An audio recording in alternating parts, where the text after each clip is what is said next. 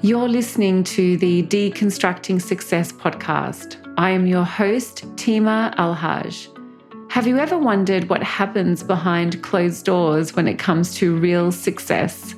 I know I have, and this is exactly why this show was created. I have an insatiable desire when it comes to learning from the best in the world and an obsession with how successful people think, operate, and execute.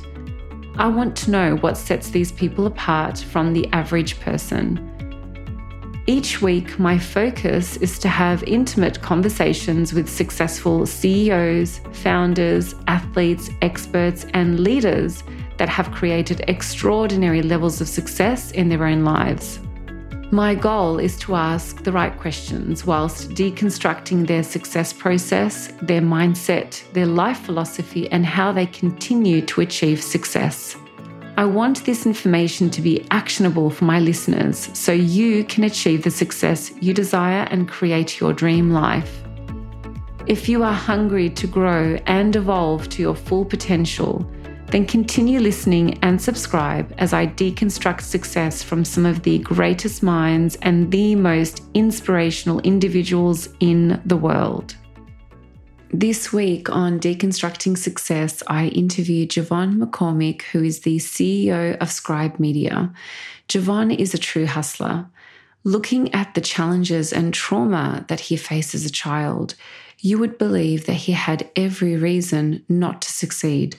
Javon was born the mixed-race son of a drug-dealing pimp father and an orphaned single mother on welfare.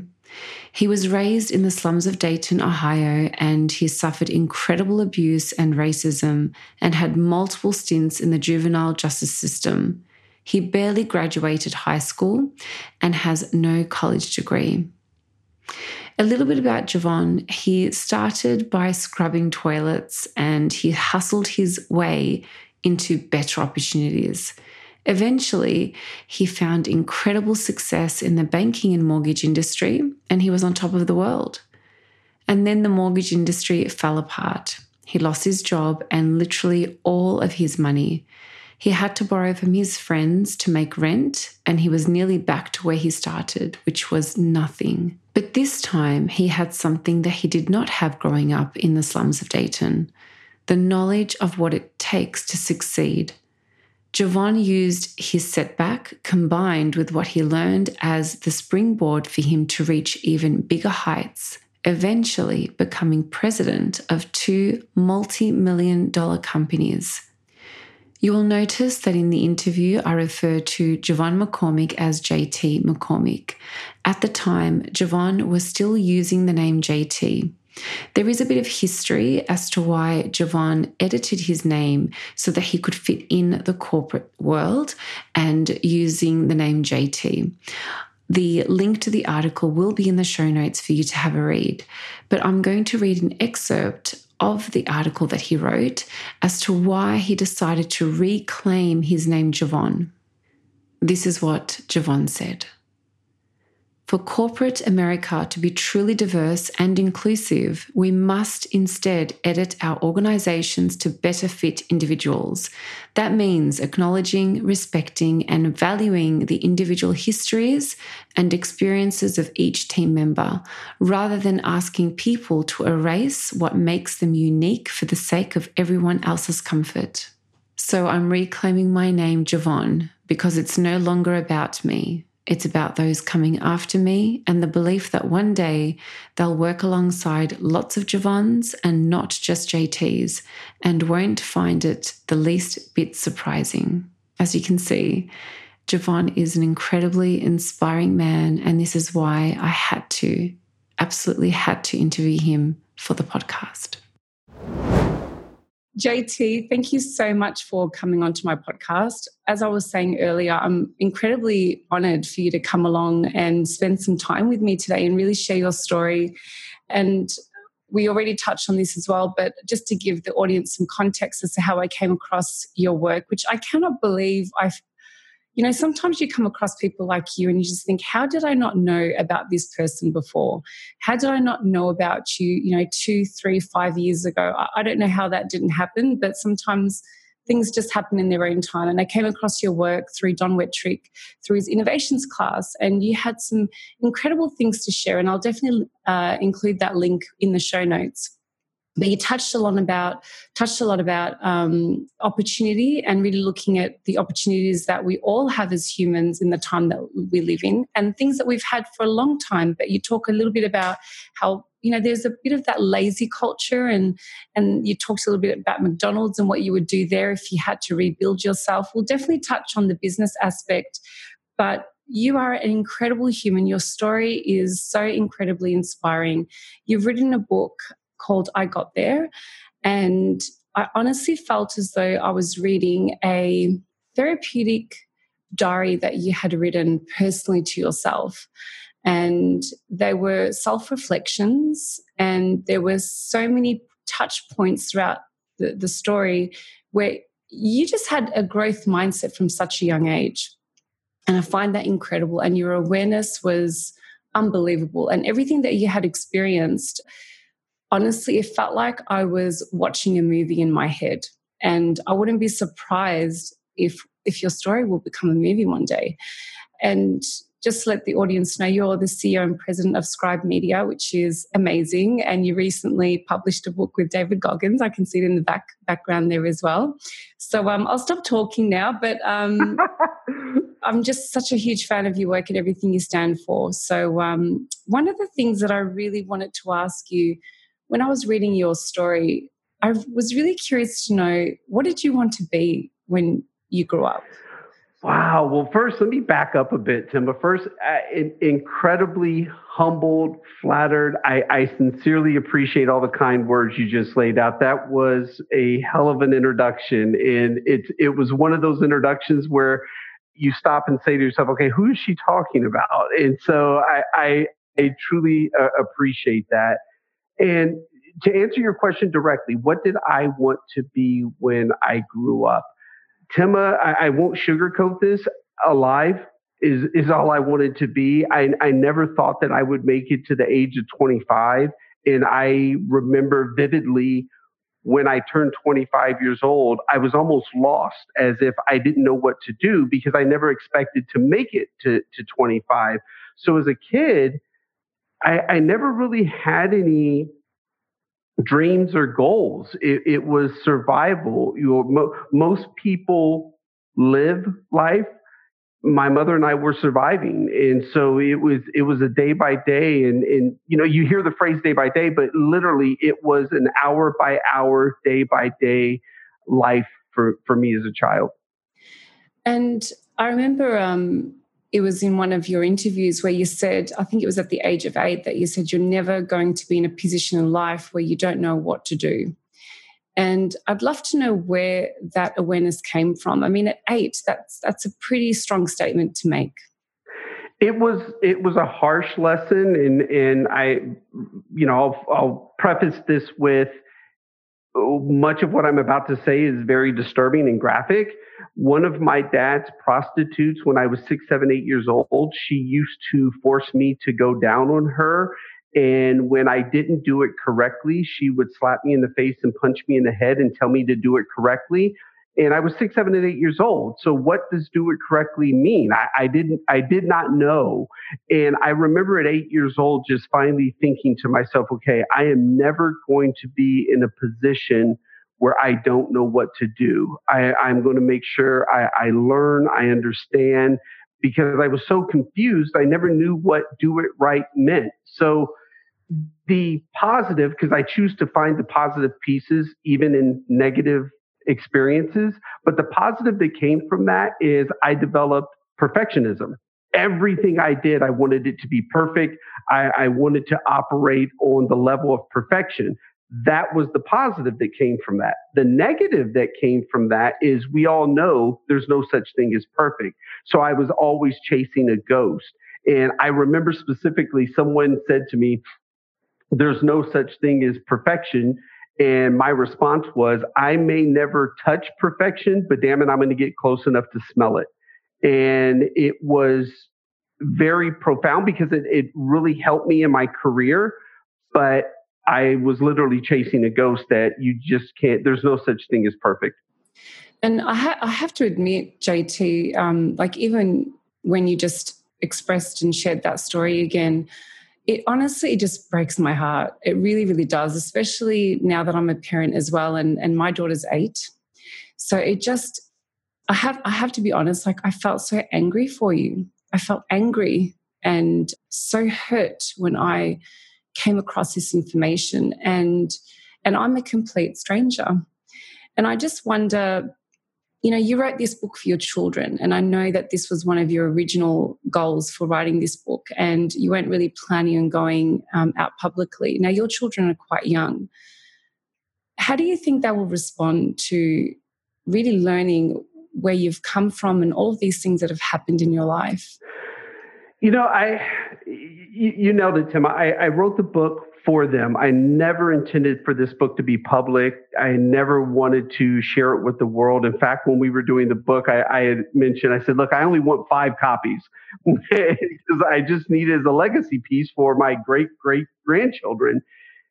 My goal is when I do share it with them at the ages of maybe 12, 13 years old is when I'll have them read the book, is that they have a perspective of what their father went through to accomplish the lifestyle that we have, but to also understand the work ethic, the positivity that I still walk around with, because I would not change the things that I went through as a child. None of it. There's only 2 things that I would change from my past. One, I would have very much liked my mother to have more money so she didn't have to struggle as much. That's one. 2, I would have changed what 3 of my half brothers and sisters went through. They went through hell and back with their childhood in many ways worse than mine. Those are only 2 things that I would change. I would not change anything that I went through, the sexual molestation, the abuse, the neglect. I wouldn't change any of it because I chose not to be a victim to it. And I chose and still choose to see the positive aspects of my childhood. Because I grew up in such chaos, it has just been such a blessing for me in business. Income statements, balance sheets, they're not that stressful when you consider, okay, I went to bed hungry. So, it's a different perspective for me, given my childhood and what real stress is in life. And just to put things into context for those that don't know much about your story, so your mother was a single mother and she was also an orphan child. So she actually grew up in one of those traditional orphanage institutions. And I remember you were saying that when she was 17, she was basically said, here's some money. I think it was like around $20. Now go off and live your life. And your mother sounds like a real survivor. She really, really does. And your father was also a pimp and a drug dealer.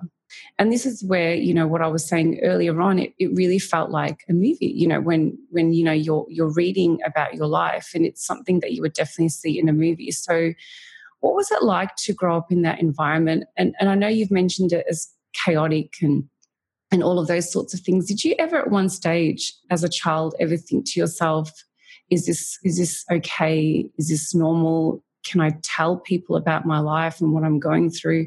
What was it like to sort of live that kind of life?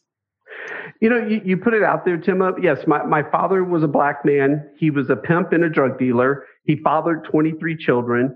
My mother was an orphan, just as you said. She grew up in an institutional orphanage, and you nailed it. They gave her $20, a small suitcase, and they said, there's the world. Good luck to you.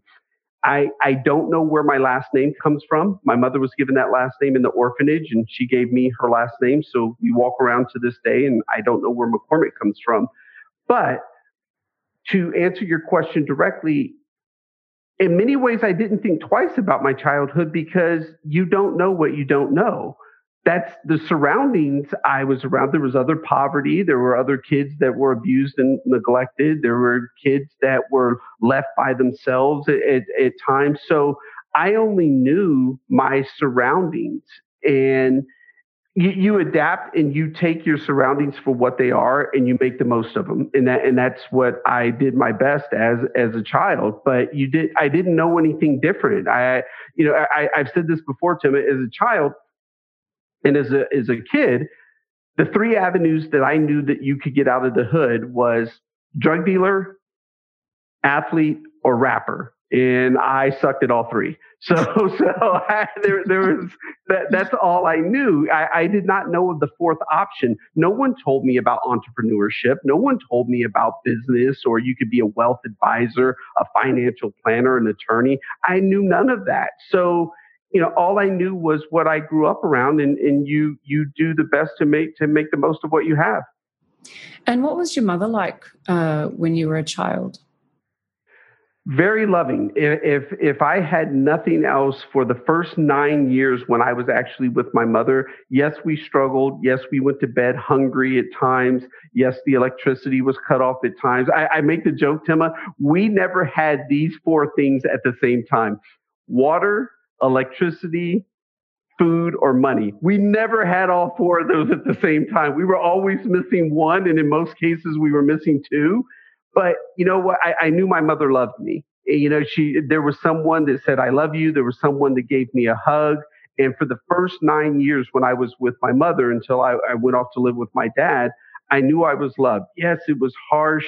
My mother was treated very cruel because she had a mixed race son.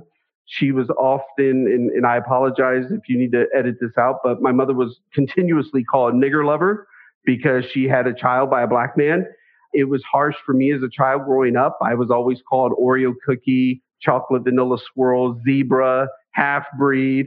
So my childhood was harsh. It was very, very harsh, but my mother always did her best. She tried to make the most with what she had. And although she fell short at times in feeding me and being able to provide, all I knew from my mother was to keep going. And the positive I take from my mother was definitely, I just have a nonstop attitude, because she had no choice. She had to keep going. She had a child. She had to do her best to feed. And it's interesting. I'll share this last piece, Tima.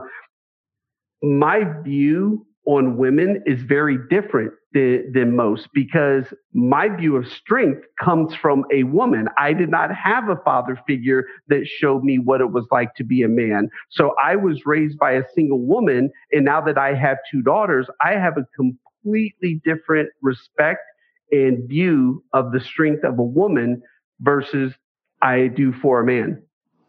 I love that you brought that up, because that was definitely one of the questions that I wanted to ask you. And I have so much respect for you because of the fact that you are so supportive of women, and especially in leadership roles. And I know that that's something that you're very passionate about. So thank you so much for bringing that up. And one thing that I do find really interesting, because you would have definitely had a lot of your negative, being sexually abused. There were a lot from women. Going into a relationship and getting married and having children, was that really challenging for you to be able to trust somebody with you completely and have children with them? I mean, I was trying to put myself in your shoes, and that would have been a really challenging thing. I appreciate you bringing that up, Tim. And the reason why is because many people will read the book, or they'll read the stuff that I post on LinkedIn, or they look at the success that I've had, and everyone wants to talk about that. But so much what's unspoken is I went through hell in relationships. I was a monster. I did not know how to conduct myself. I did not know how to treat women. I was not respectful. I was not kind. And until I met my wife, which we've been together now for 8 years, this is the first healthy relationship I've ever had. And even with to your point on the sexual abuse, it was just a year and a half ago, or actually a little over a year, that the details of my sexual abuse came out. And I'll share this with you. My wife and I, Christmas 2017, we're on the couch, we're watching a movie, and my wife looks over at me and she goes, "Hey, why have you never allowed me to initiate sex?" And I didn't have an answer. And normally I got an answer for everything. And so I said to her, I go, "I don't know. Let me think about that." 2 weeks later, I come back to her. I said, hey, I know why. And she goes, you know why what? And I said, your question, why I never let you initiate sex. And that's when I broke down and I said to her, when I was a child, here's what happened to me. One of my dad's prostitutes did this to me. And it wasn't until that moment, Tima, that I realized when I looked back on my first 40 years of life, I had never allowed any woman to initiate sex with me. And I could trace it all back to that moment, because that control was just something I couldn't handle. So it's been a struggle. It's not been all roses and unicorns in relationships for me. But fortunately for me, I've got a phenomenal wife. I love my wife. I love knowing who I'm going home to at night. My 4 children. I have an incredible life. And as I said to someone the other day, I wake up blessed every day because I got a wonderful wife and 4 beautiful, healthy children. That's so true. And you have always seemed as though you have had a grateful attitude towards things. You've never really seen yourself as a victim. And you have often also said where you think of people that are going through really, really tough times where, especially if they're going through cancer and they're literally fighting for their life. And you've said, well, all I have to do is get up at 3:45 in the morning and just make the most of my day. I mean, that for me, that really resonated with me because, we all have our days where, you question things and you're tired or there are things that you just don't want to do. But that's definitely something that I have now included in my own internal dialogue because that's such a great way to look at things. All you have to do is just get up and make the most of your day. So that's just such a positive way to look at things. And why have you never seen yourself as a victim? I say this to people. One, for me, and I apologize. No, I don't apologize if I offend anybody. It's just my attitude. I find the victim mentality, I despise it. I'm not a fan of it. If someone's caught in a drive-by shooting, you're a victim of a drive-by shooting. You didn't expect that. If you got caught in a hit-and-run car accident, that's a victim. You didn't expect that. I had a challenging childhood. I went through some things, but it was my childhood. It's the past. I can't change it. I don't see myself as a victim. One can lay in bed, put the covers over your head and lay there for a week and ask, why me, why me, why me? It does not change anything, but I can change the next hour, the next day, week, month, year. I can't change my past. So why sit and ask myself, why? It's not going to change anything. So to me, why not focus on the things you can change? And to your point about mindset, yes, you're right. We're all human. We have those days that are more challenging than others.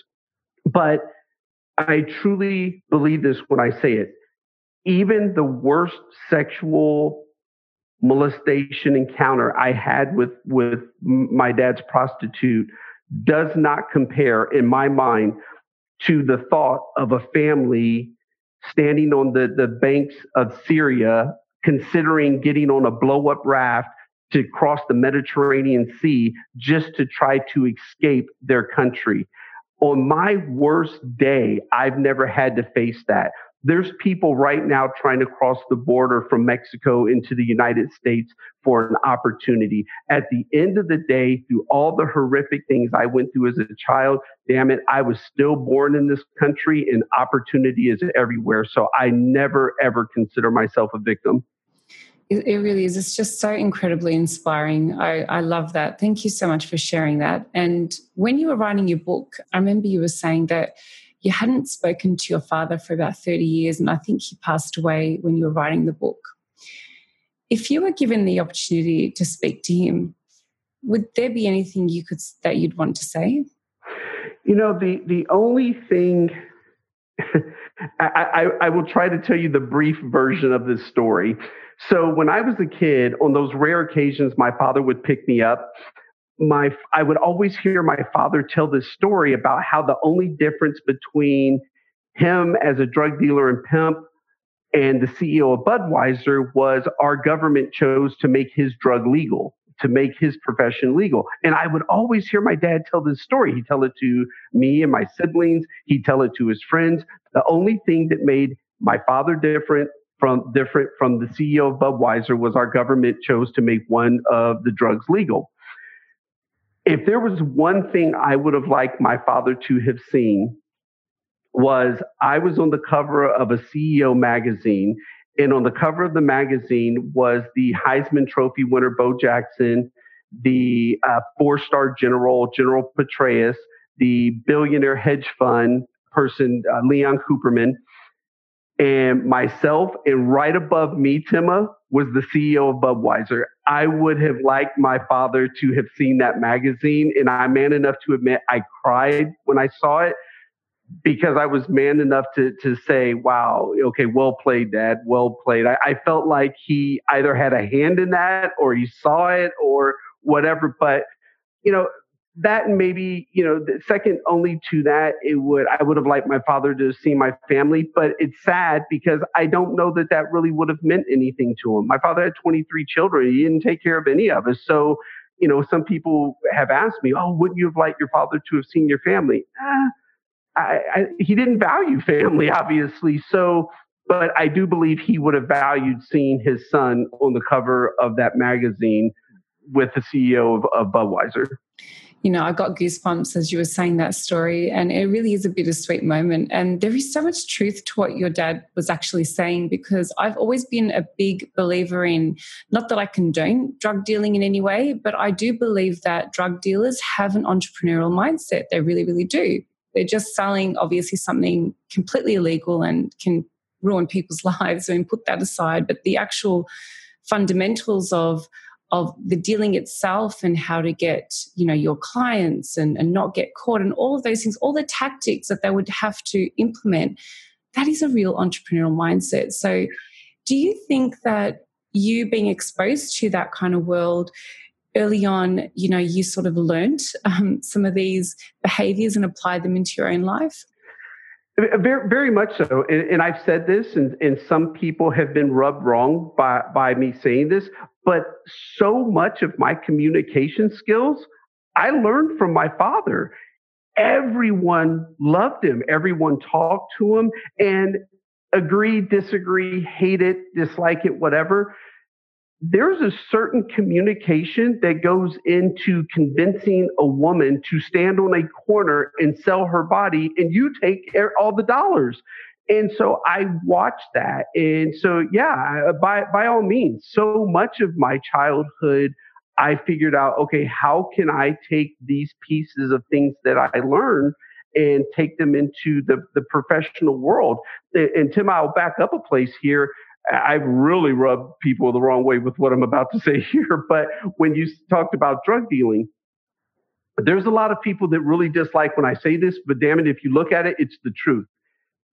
Every drug dealer knows that the first rule is the money is in the comeback, meaning they will give the drug addict the drug for free because they know they're going to keep coming back and paying for it. Well, last time I checked, that's also what pharmaceutical reps do.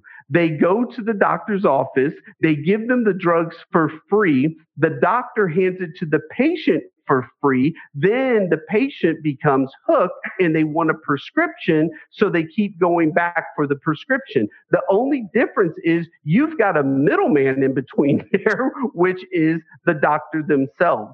So, when I look at that and I look at my childhood and I look at drug dealers and I look at pharmaceutical reps, it's the same system. One's just legal. Absolutely, and just worldwide, there's a massive issue with prescription drugs, and I love that you brought that up, because I have the same perception of that. And if you just look at it just in the basic principles of just how businesses operate, every business, if they run it correctly, they will always offer something for free, in the hope that they will get a return on that investment over time. So I actually find this whole topic really very fascinating. And like I said, put the actual product aside, the mentality behind it all is really, really intriguing. And sometimes I wish that, especially the younger generation, if they are in that drug dealing space, if they only knew how intelligent they are and how much more worth they really have as human beings if they applied those skills into something else. if only they really understood the power of what they're actually achieving, if only they really understood that, it could potentially change their life and many other people's lives as well. I mean, I know somebody quite close to me that was in that space, and that was something that I would always say to him. Like, you're actually a smart person. You think you're not smart, but you're smart.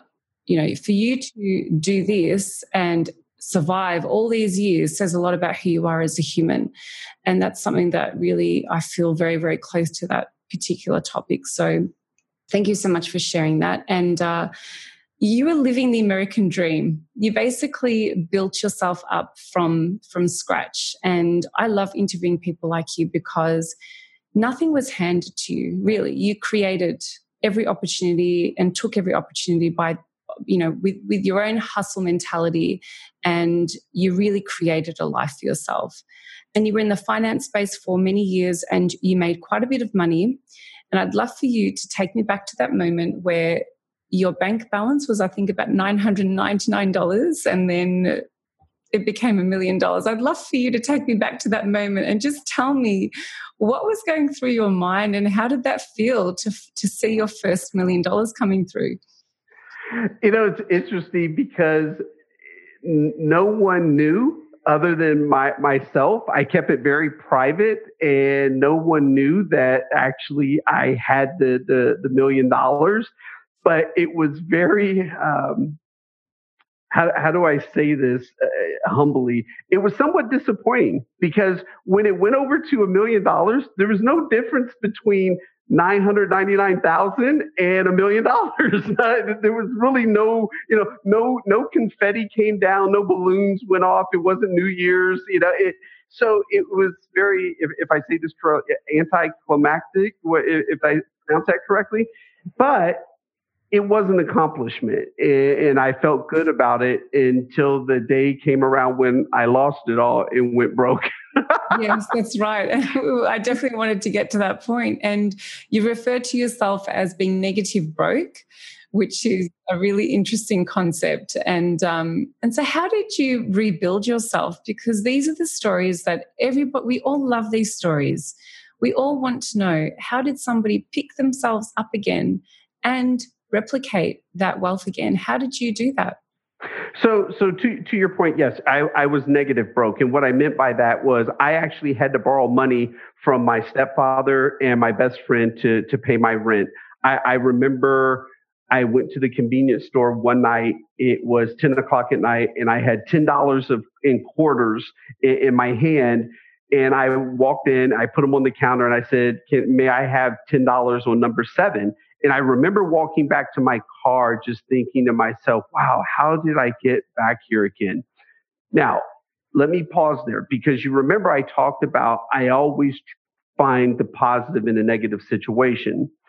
The positive for me when I went broke was I already knew what it was like to be broke before. I was good friends with poor. I grew up with poor. We were good friends. So when I was back at broke, I didn't want to be there, but I could look broke in the face and say, "Hey, good to see you again. Didn't think I'd be here, but hey, how have you been?" And I knew how to operate. I knew how to operate on nothing, and I knew that okay, I was here before. I can get out of this again. The biggest thing that came from me being broke and making the money back, it wasn't making the money back. It was the mind shift and the self-awareness to go look in the mirror and say to myself, okay, you had $1 million. Now you don't. What changed? Yes, you had some money. That was beautiful. What I looked in the mirror and realized to myself was, wow, you have a horrible character. You don't know how to treat women. You're not very kind. So who do you want to be going forward? Because you realize the money didn't change who you are as a person. Now that you're broke again, you're still the same person. You have a bad character and you're disrespectful and you're horrible in relationships. So the greatest thing of... And what was your age? I was 30, in 2007... 37, 38 years old, somewhere around there.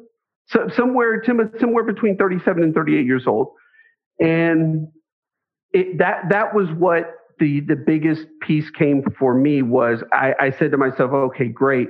You can make the money again, but who do you want to be going forward? What type of man do you want to be? What do you want to be known for? And that was where I made the decision of, okay, I'm going to, just like I learned how to invest, just like I learned how to sell, just like I taught myself all these other things, now I'm going to do my best to teach myself how to be a good person, a good human. And that was the moment. I literally remember standing in that little one bedroom apartment, standing in the bathroom mirror and having that conversation with myself out loud, not just looking at myself in the mirror, but out loud speaking with myself. Because I have this belief, Tima, if you can truly look in the mirror and have a conversation with yourself out loud, not just in your mind, that's a different type of introspection that you're having. Because can you lie to yourself out loud? Are you going to be honest to yourself out loud? And that was the greatest thing that came for me in being broke. And then where did you go from there? So once you had that conversation with yourself, what was the next step for you? Hell, I had to find a job. So that was the first step that happened. I did find a job. And from there, I kept that job for about 2 years. And then I was offered the opportunity to be the salesperson at a software company. And I was the lowest paid person in the software company. There were 13 of us, and I ended up going from the lowest paid person in the software company to becoming the president of the software company. And fortunately for me, I was surrounded by some incredible people that we were able to grow that software company from 13 people in a storage closet to offices in Austin, Houston, Dallas, and Monterrey, Mexico. And we turned into a multi-million dollar company with over 100 people.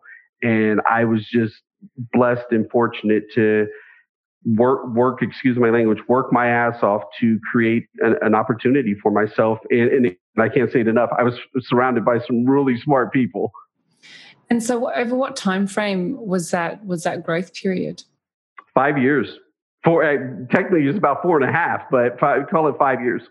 So being the lowest paid salesperson to then running a massive and growing a massive software and technology company, that's amazing. So how did you scale the business? I'm just curious. God knows as a first-time president, I made a ton of mistakes, but I live by this phrase, Tima. We all make mistakes in life, but you only fail if you stop trying. And so I've got a ton of failed relationships, Bill, because I stopped trying. We broke up, we stopped trying. But I made some mistakes as a president. I've made mistakes as a CEO. I've made mistakes as a parent. I'll make some more. But we only fail if we stop trying.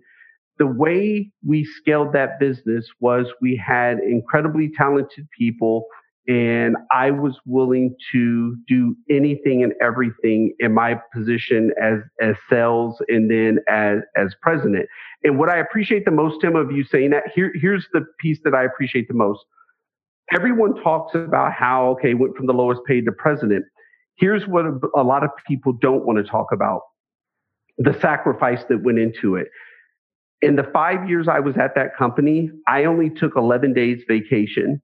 And why that's important is, you know this, Tima, we live in a culture, in a society now where most people take 11 days vacation in Q1. I only took 11 days vacation in 5 years.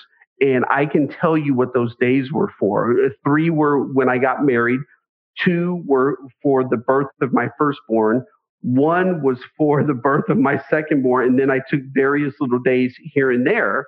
And so I was willing to do anything and everything to succeed. And that's how I've treated my whole life, is I'm willing to do whatever I need to do to succeed. And I'm not embarrassed to say this. There is an actual photo of me in the delivery room with my wife, and you can see the laptop open behind me in the picture. And some people will say, oh, that's absolutely ridiculous. Coming where I come from, I've always been willing to do everything I had to do to create a phenomenal life for myself. So I don't personally believe it's ridiculous. Other may, but I will do anything I need to do to succeed in life. And the reason why you are at where you're at in your life is because you're willing to do things that a lot of people are not willing to do. You know, we can all have our own judgments and judge people for, working too hard or being a workaholic or whatever the category is. It's just a judgment in the end because they are choosing not to live that kind of life, and that's fine. That's completely fine. But I'm sure that your wife, Megan, knew who she was marrying and who she was having a child with. So she was probably getting the PowerPoint ready for you so that you could charge your laptop while she was, giving birth. So she probably knew exactly what you would be doing in the delivery room. So I really value really hard work and work ethic, and that's something for me, growing up was really instilled within myself because I knew that things just don't come easy. They just don't. Even happiness doesn't come easy. You have to work hard to feel happy and to be happy. So everything requires work. And I think that that's a really important distinction to make. Obviously, you live, an incredible life. I'm sure it's not 100% perfect, but it takes work to live the life that you have. And I'm sure that you won't stop because you don't ever want to lose that life again. So am I right with that? You were totally correct. And you nailed it, Tima, is everyone's definition of success is different. Mine obviously had a lot of financial components to it because of my upbringing, but success is not defined by money alone. There's many different definitions of success. You have to be the person who defines success for yourself, but you also have to understand that there is zero success without sacrifice. I don't care what it is in life. If you want success, you are going to have to sacrifice in an area. And I've always been willing to sacrifice to succeed. And what's really interesting is that you never ended up graduating high school or anything like that, but you're running a company called Scribe Media that deals with publishing books, which is almost like a bit of an irony if you look at the hypocrisy there, which is what I really, really love. So I'd love for you to share the story with the audience as to how this incredible opportunity came along. And I really do believe there are just things in life that happen for a reason. And your book was the catalyst to all of this. So I smile at my life all the time, Tim. I was the president of a software company and I can't write code. Who knew? And so here I am, the CEO of a publishing company, can't tell you an adverb from a pronoun, and God knows I can't spell. I tell people all the time, I am still waiting to meet the man or woman who created spell check because they have been so influential in my career. The way I ended up here, Scribe, was I was at the software company and I was on a plane, and I don't like to fly. I don't like turbulence. I hit a lot of turbulence. And when I got off the plane, I made it my mission that, okay, wow, if something happened to me, my children would not know my background.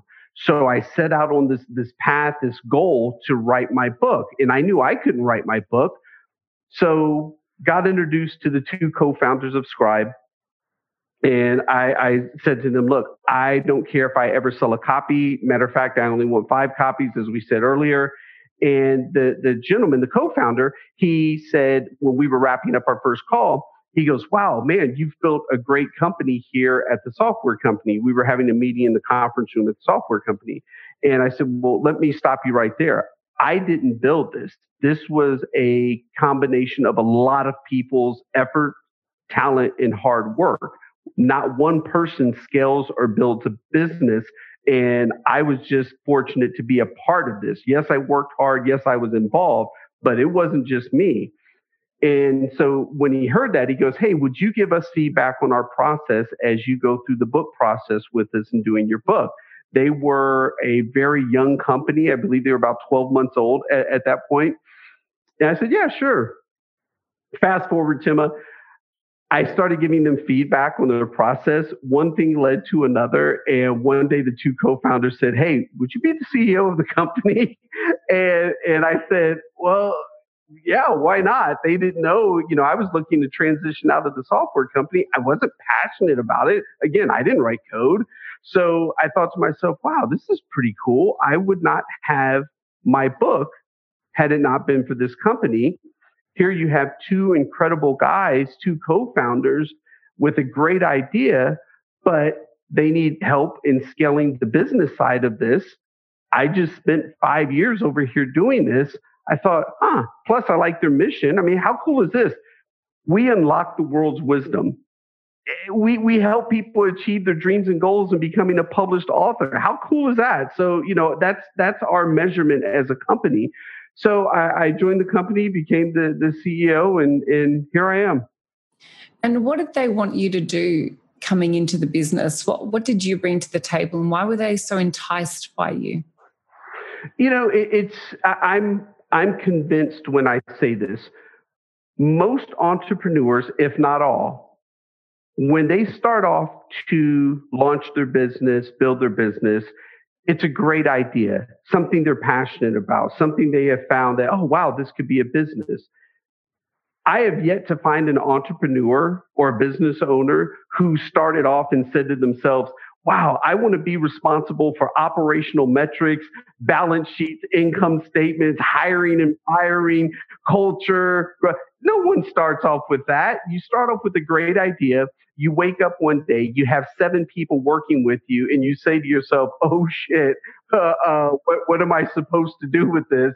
And that's really what happened. You had 2 great guys, great idea. The business took off for them, but they had zero clue about income statements, balance sheets, operational metrics, forecasting, hiring, firing, all those different things. They had zero clue. Well, I had just spent 5 years doing all that, and I personally enjoy every bit of the business aspect. I am a student of business.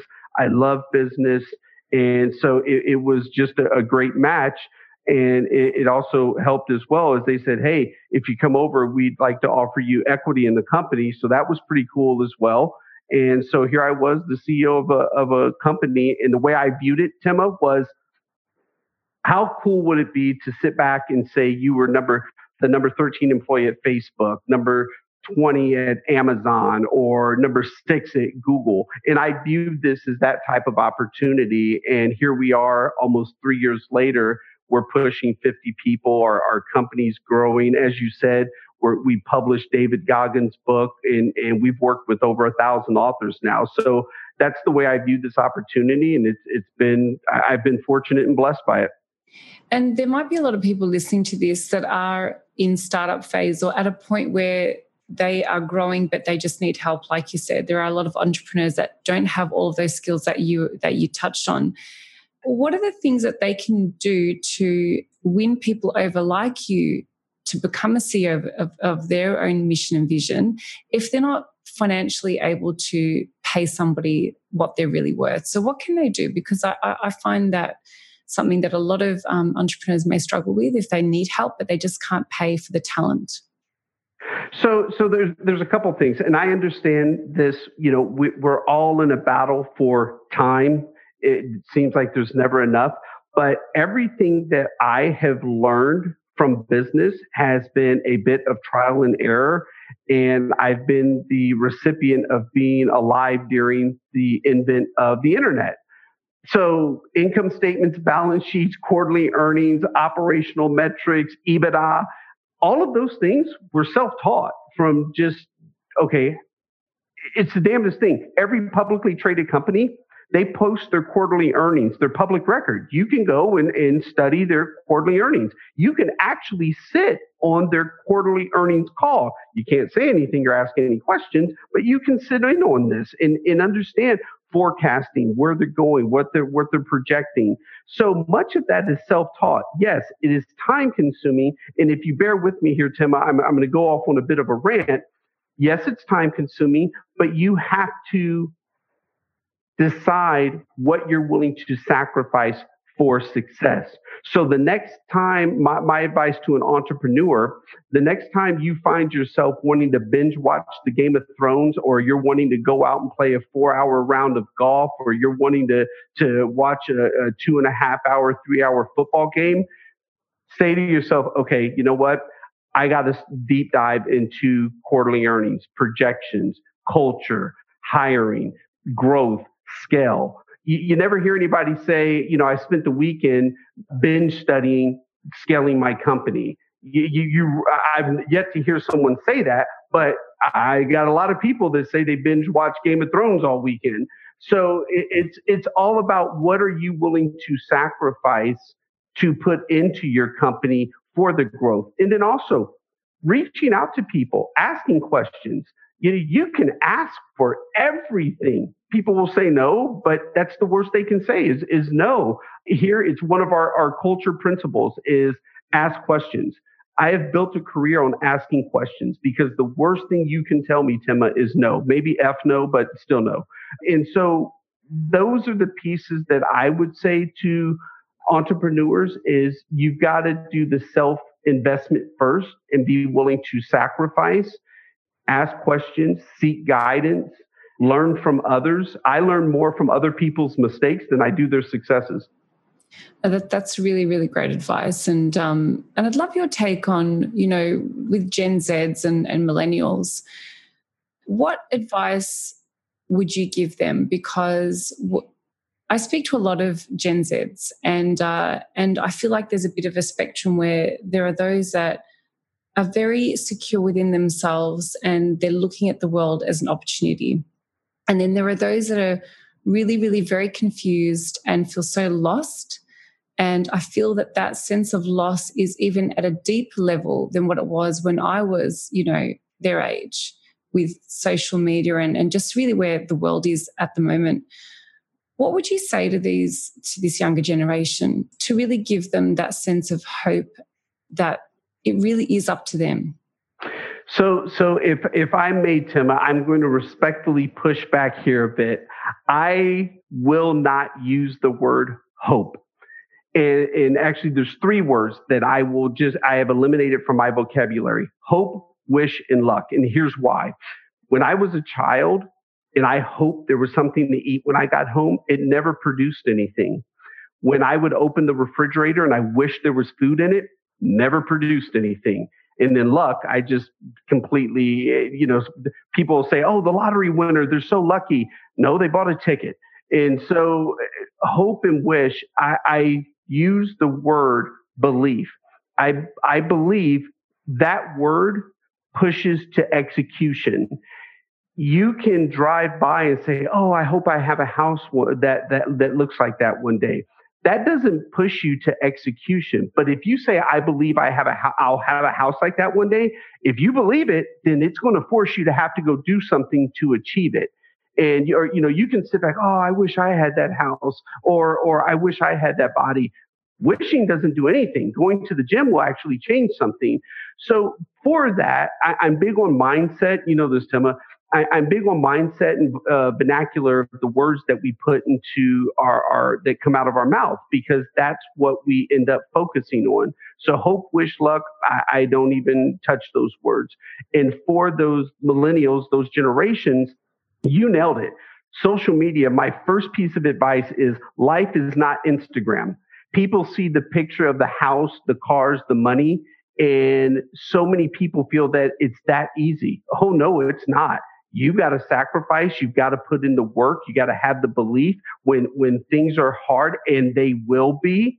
You have to have the belief that you will come through this and you will achieve the dreams and goals that you set out for. Again, I take it back to the family that's standing on the banks of Syria. I've never had to face that. And so my outlook is you can truly achieve anything you want and desire, but you have to put in the work to do so.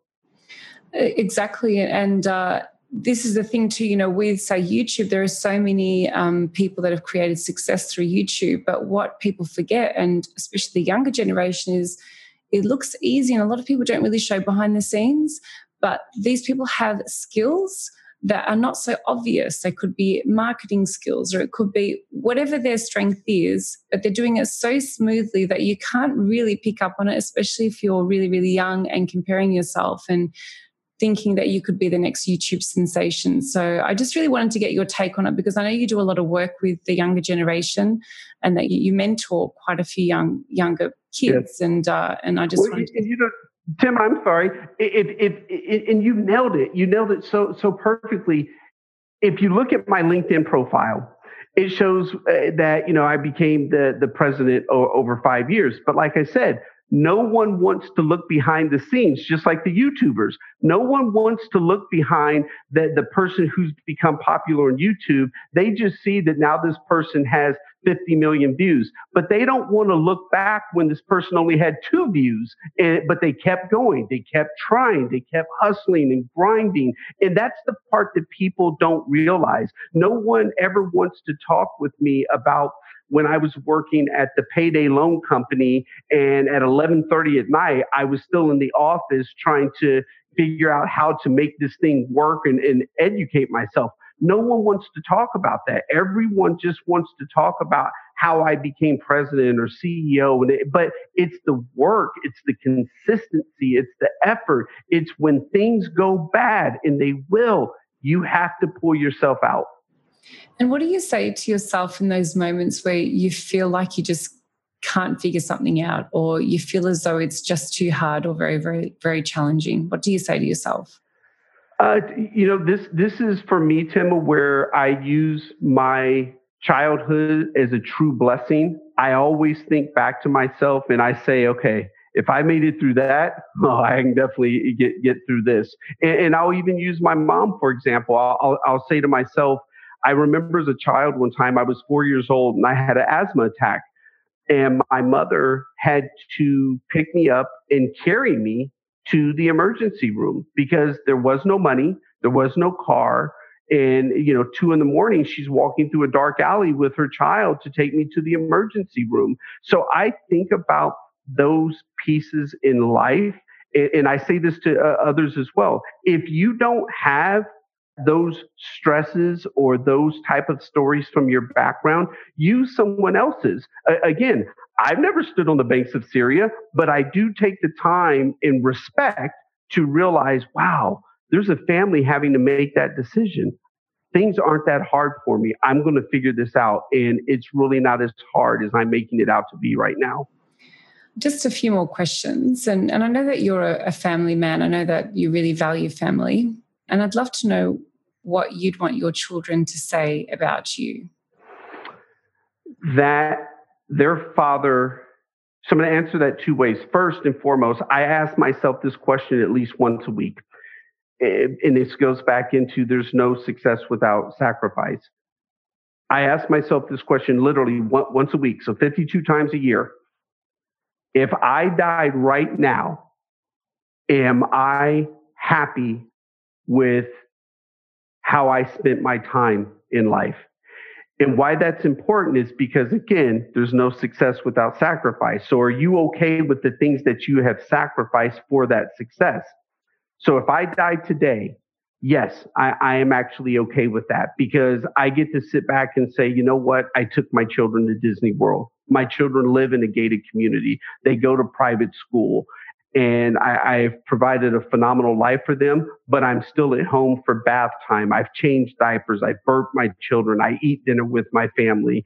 And I have no problem getting up at 3:45 before they do, so I can accomplish some things to be able to provide the lifestyle for my family. So I ask that question again once a week. I ask that to myself: Am I happy? And that's really to stay in balance with myself, because I don't want to be so far off like an Elon Musk, where it's touted that he works 120 hours a week. That's ridiculous. If you got to do that every now and then, maybe 1 week per year, okay, I get it. You got to sacrifice to put in some hours, but to maintain that, it's just absurd. So I would want my children to know that no matter what, their dad always strived to be the best. To be the best father and husband he could be, the best leader he could be to people. He was kind, he was respectful, and he was willing to admit his mistakes. That's really beautiful. And I'd love for you just to share one lesson that you learned from your childhood that you haven't yet shared in the interview today. The world is what you make of it.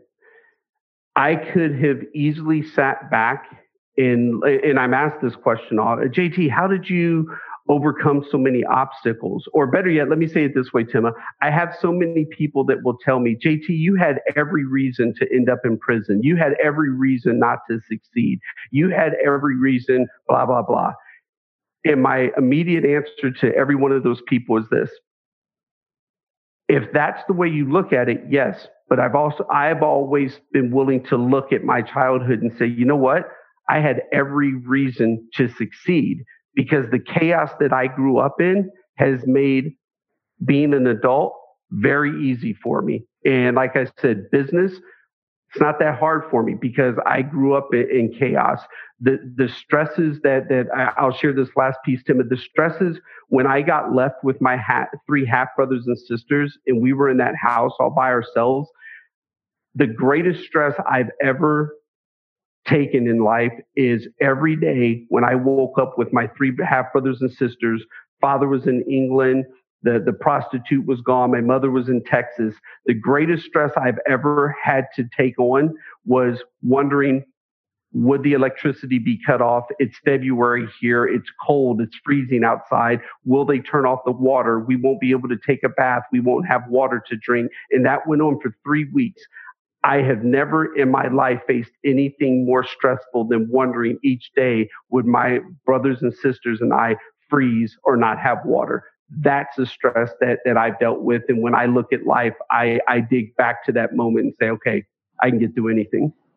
And can we just expand on that a little bit? Because I know that there'll be people in the audience wanting to know a little bit more about that particular moment. So what was your age and how old were your half brothers and sisters?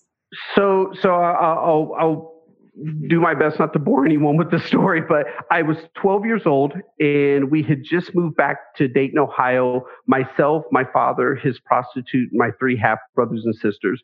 2 weeks after we got back to Dayton, Ohio from Houston, my dad decided, hey, I'm out of here. I'm going to England. So my dad left. He went to England. And then I remember a Sunday afternoon, the prostitute that we were living with, my half brothers and sisters, their mother, she said she was going to get a pack of cigarettes and she left. And they left me with my sister who was 4, my other sister who was 3, and my little brother that was 2. She left and said she was going to get a pack of cigarettes and she did not come back for 3 weeks. And I'm often asked by people, hey, when did you have your first experience in leadership? And it was at that moment when I was 12 years old when I made the decision that I wasn't going to leave my brothers and sisters because I was supposed to be in school. And I didn't leave and I stayed with them. And no matter what, I was not going to abandon my brothers and sisters. And at one point, 3 days into this, we're running out of food. So I had to go down to the store and I told my 4-year-old half sister, I told her to babysit a 4-year-old. I told her to babysit the other 2 so I could go down to the store and steal food for us. I got back and Tima, I immediately realized, oh, damn, we don't have diapers. So I had to potty train my 2-year-old half brother. And I remember sitting him on the toilet. He's crying. I'm crying. And I looked at him and I said, look, man, I don't know what else to do. And until something comes out, this is how it's going down. So that's how he learned to potty train. And that moment was, to this day, it's probably the hardest moment I went through, even the sexual abuse. That moment, because it was so stressful. I did not know what would happen. I didn't know when anybody was going to come back for us. My mother was in Texas. She didn't know where I was. My father was in England. God only knew where he was. And this prostitute left us. And that was one of the hardest moments of my life. Are you still in contact with your siblings?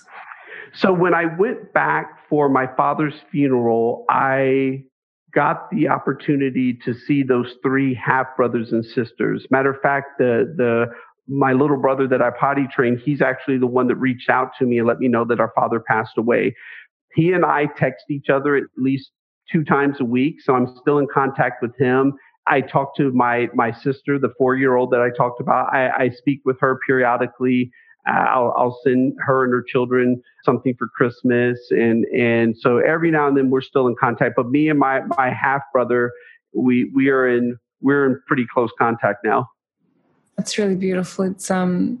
It would be a really, really beautiful thing to at least have, people that really understood, that just that life that you all lived together, and it would be such a beautiful closeness, that knowing that you just have each other's back. And honestly, like, I just keep getting goosebumps just thinking about your story, and I'm finding it really hard to hold back the tears just listening to your story.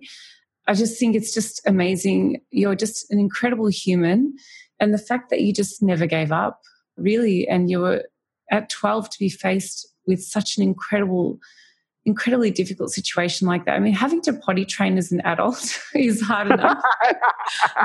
No kidding. My daughters are. That's not an easy thing. And the fact that you could train a 2-year-old how to do that, you should write a whole book on that. Seriously, that's a whole other industry for you, JT. It's funny you say that, Timma, because it's to let you know that how some of those memories do carry on with me. When because I have my 4 children now, and as each one of them, we've had to potty train them. I always think back to that moment. And so here I relive that moment often because I have 4 children. So as much as I may want to forget it, I can't. It was a very hard time. Oh gosh, even now, I just sit here and I think to myself, it was so confusing, but I wasn't going to leave them. And you're going by instinct, which is a real skill. And I know from my own personal experience, there was a time in my life where I couldn't feel my instinct anymore. It just didn't make any sense. And that instinct, that gut feeling that you had, that's an incredible skill. It really, really is, because I believe that that's really what has really pushed you and helped you. One of the things, of course, one of the many things, but instinct and that gut feeling is really what helps create success in the long term as well, and really trusting yourself. Because, you were 12, like what were you to know in terms of even changing a nappy, let alone potty train? So you are just one of a kind, really, JT. You really are. And I wish we were doing this interview in person. I think it would have been even a completely different interview altogether. Sometimes it's really, I find it challenging to do interviews sometimes through Skype or through Zoom. But I really feel that you've really given us so much to learn from, and you've given us so much of yourself. And I'm really, really grateful for that. So thank you so much. And there's just a couple more questions. Oh, goodness. I've had to just had to breathe in a little bit. What impact do you want to have on the world? I greatly appreciate that question. I have a firm belief, and when I'm speaking obviously here in the States. I have a firm belief that we can change a minimum of 30% of the lower economic community.